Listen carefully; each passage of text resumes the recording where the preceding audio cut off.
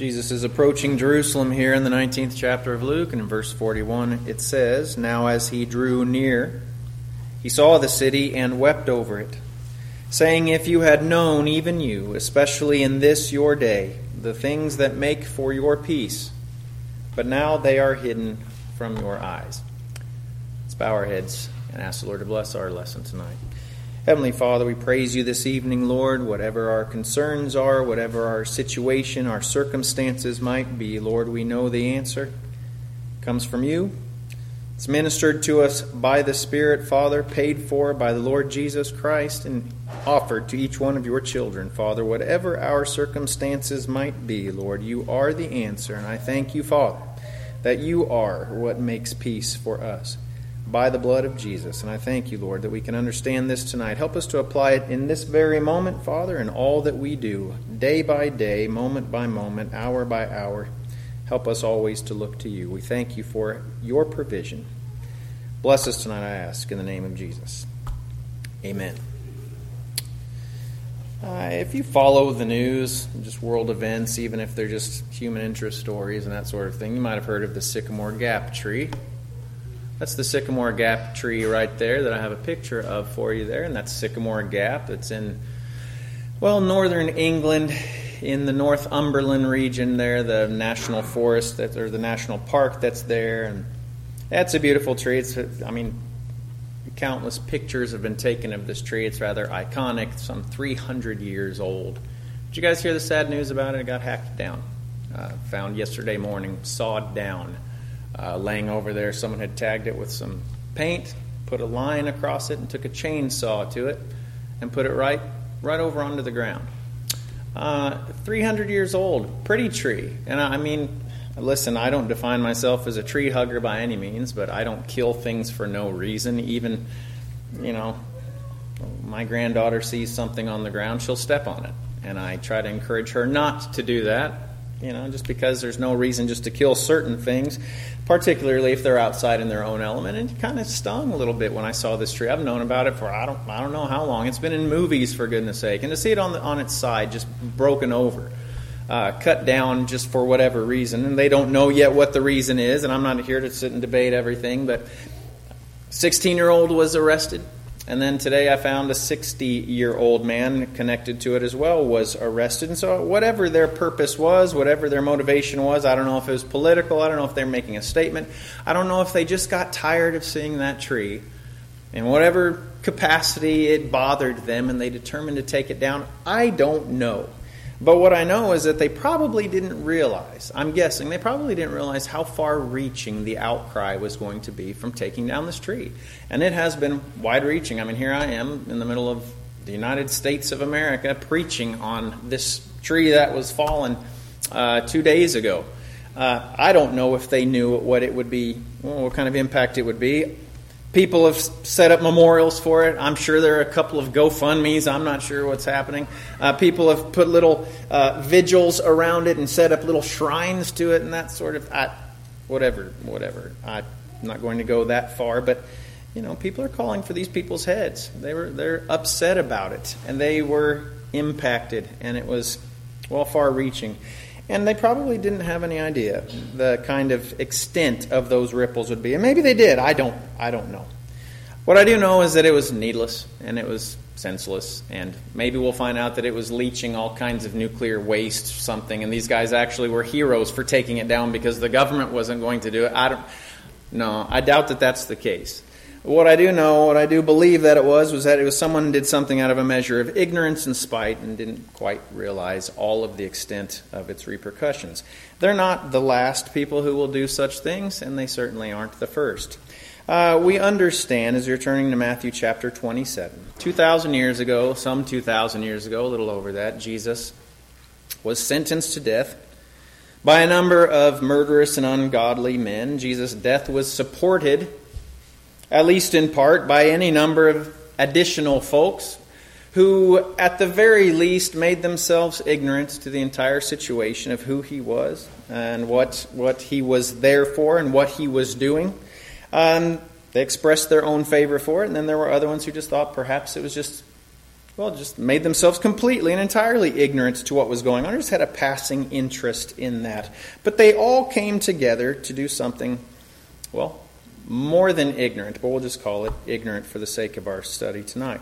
They all came together to bring him to the cross. In Matthew chapter 27, verse 20, we see how they each played their own roles. It says there in Matthew chapter 27, verse 20, this is when Jesus was standing there, or Pilate was standing there in front of the multitudes. It says the chief priests and the elders, there are some groups there, some individuals, they persuaded the multitudes, that's another group, that they should ask for Barabbas and destroy Jesus. The governor, that being Pilate, answered and said to them, "Which of the two do you want me to release to you?" And they said, "Barabbas." They, plural. Pilate said to them, "What then shall I do with Jesus, who is called Christ?" They all said to him, "Let him be crucified." Now some had more influence, more clout than other ones did there. Some were definitely the manipulators, and some were perhaps the manipulated, but it says that the chief priests and elders persuaded the multitudes, and the multitudes in and of themselves were at fault for being so easily and wrongly persuaded. Some were more influenced, some were more influential, but they came together, and ignorance was there, and sin abounded. And these ones who came together and cried out for Jesus, for him to be destroyed and Barabbas to be brought out, these are among those ones that Jesus was talking to in our opening passage there in Luke 19:41. As he drew near, he saw the city and wept over it, saying, if you had known, even you, especially in this your day, the things that make for your peace, now they're hidden from your eyes. If you had known the things that make for your peace, and specifically the one who makes for their peace.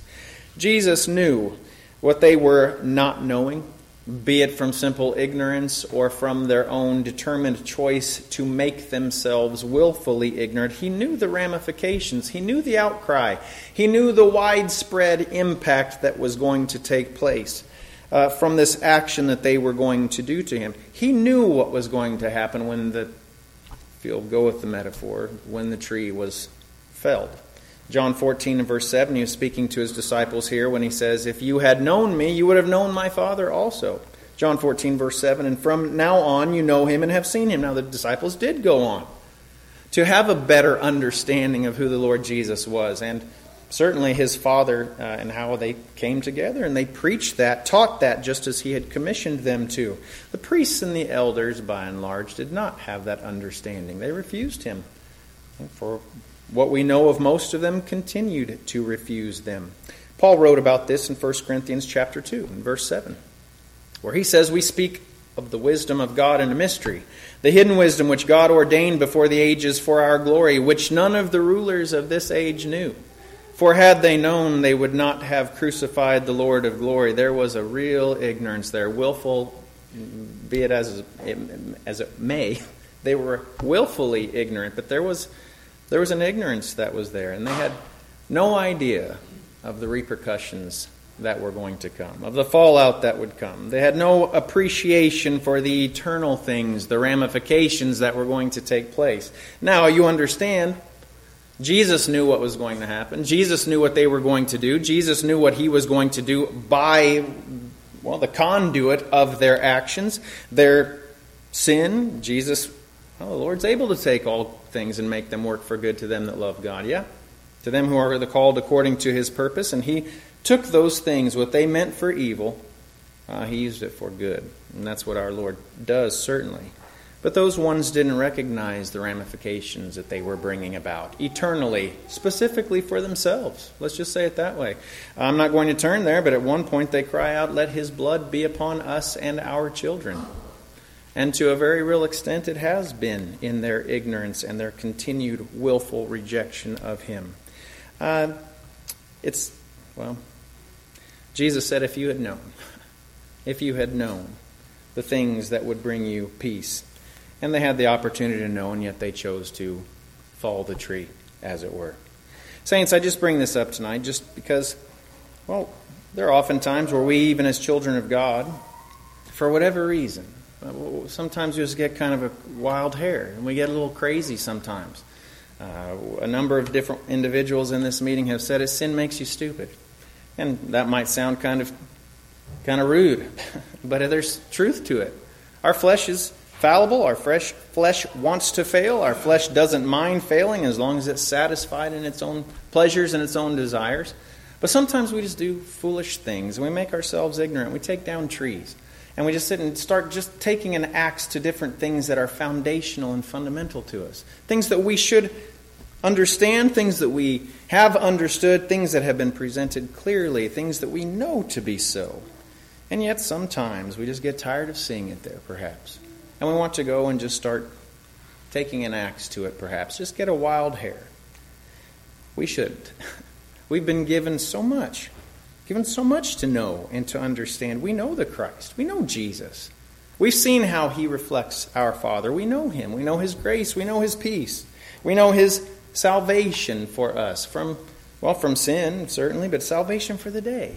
Salvation from the evil of the day. Of this salvation, the prophets have inquired and searched carefully. These ones wanted to know the things that we've been given, wanted to see the mysteries that by the grace of God and by His Spirit in this age has opened up and uncovered those mysteries for us. He goes on, Peter does, in 1 Peter 1:12, where he talks about things the angels desire to look into. These heavenly creatures who get a front row seat to the Lord Jesus. They want to look into the things that we partake in day by day and moment by moment. Friends, we've been given to know these things. We've been given to understand certain things that others have not been given to understand. And this is indeed our day to understand it. If you had known, even you, especially in this your day, we've been given to know this. And this is our day to partake of all that the Lord has for us. To know who the Lord is, to know what He has called us to know what we can lay hold of and attain to, and how He gives us that enabling and empowers us to do that. Saints, we recognize the ramifications that come and the far-reaching, eternal ramifications that come from just hacking down things and dismissing things that the Lord wants for us to grow in our lives, simply because we don't want to look at them anymore. Whatever that might mean to you this evening, if it means anything at all, even if it's just a cautionary tale for you, saints, don't get tired of the things of God. Don't get worn out by seeing things. That's a beautiful tree. It's a beautiful scene, a beautiful idyllic place, and someone got tired of it. Don't get sick and tired of the idyllic presentation of the word, will, and way of God.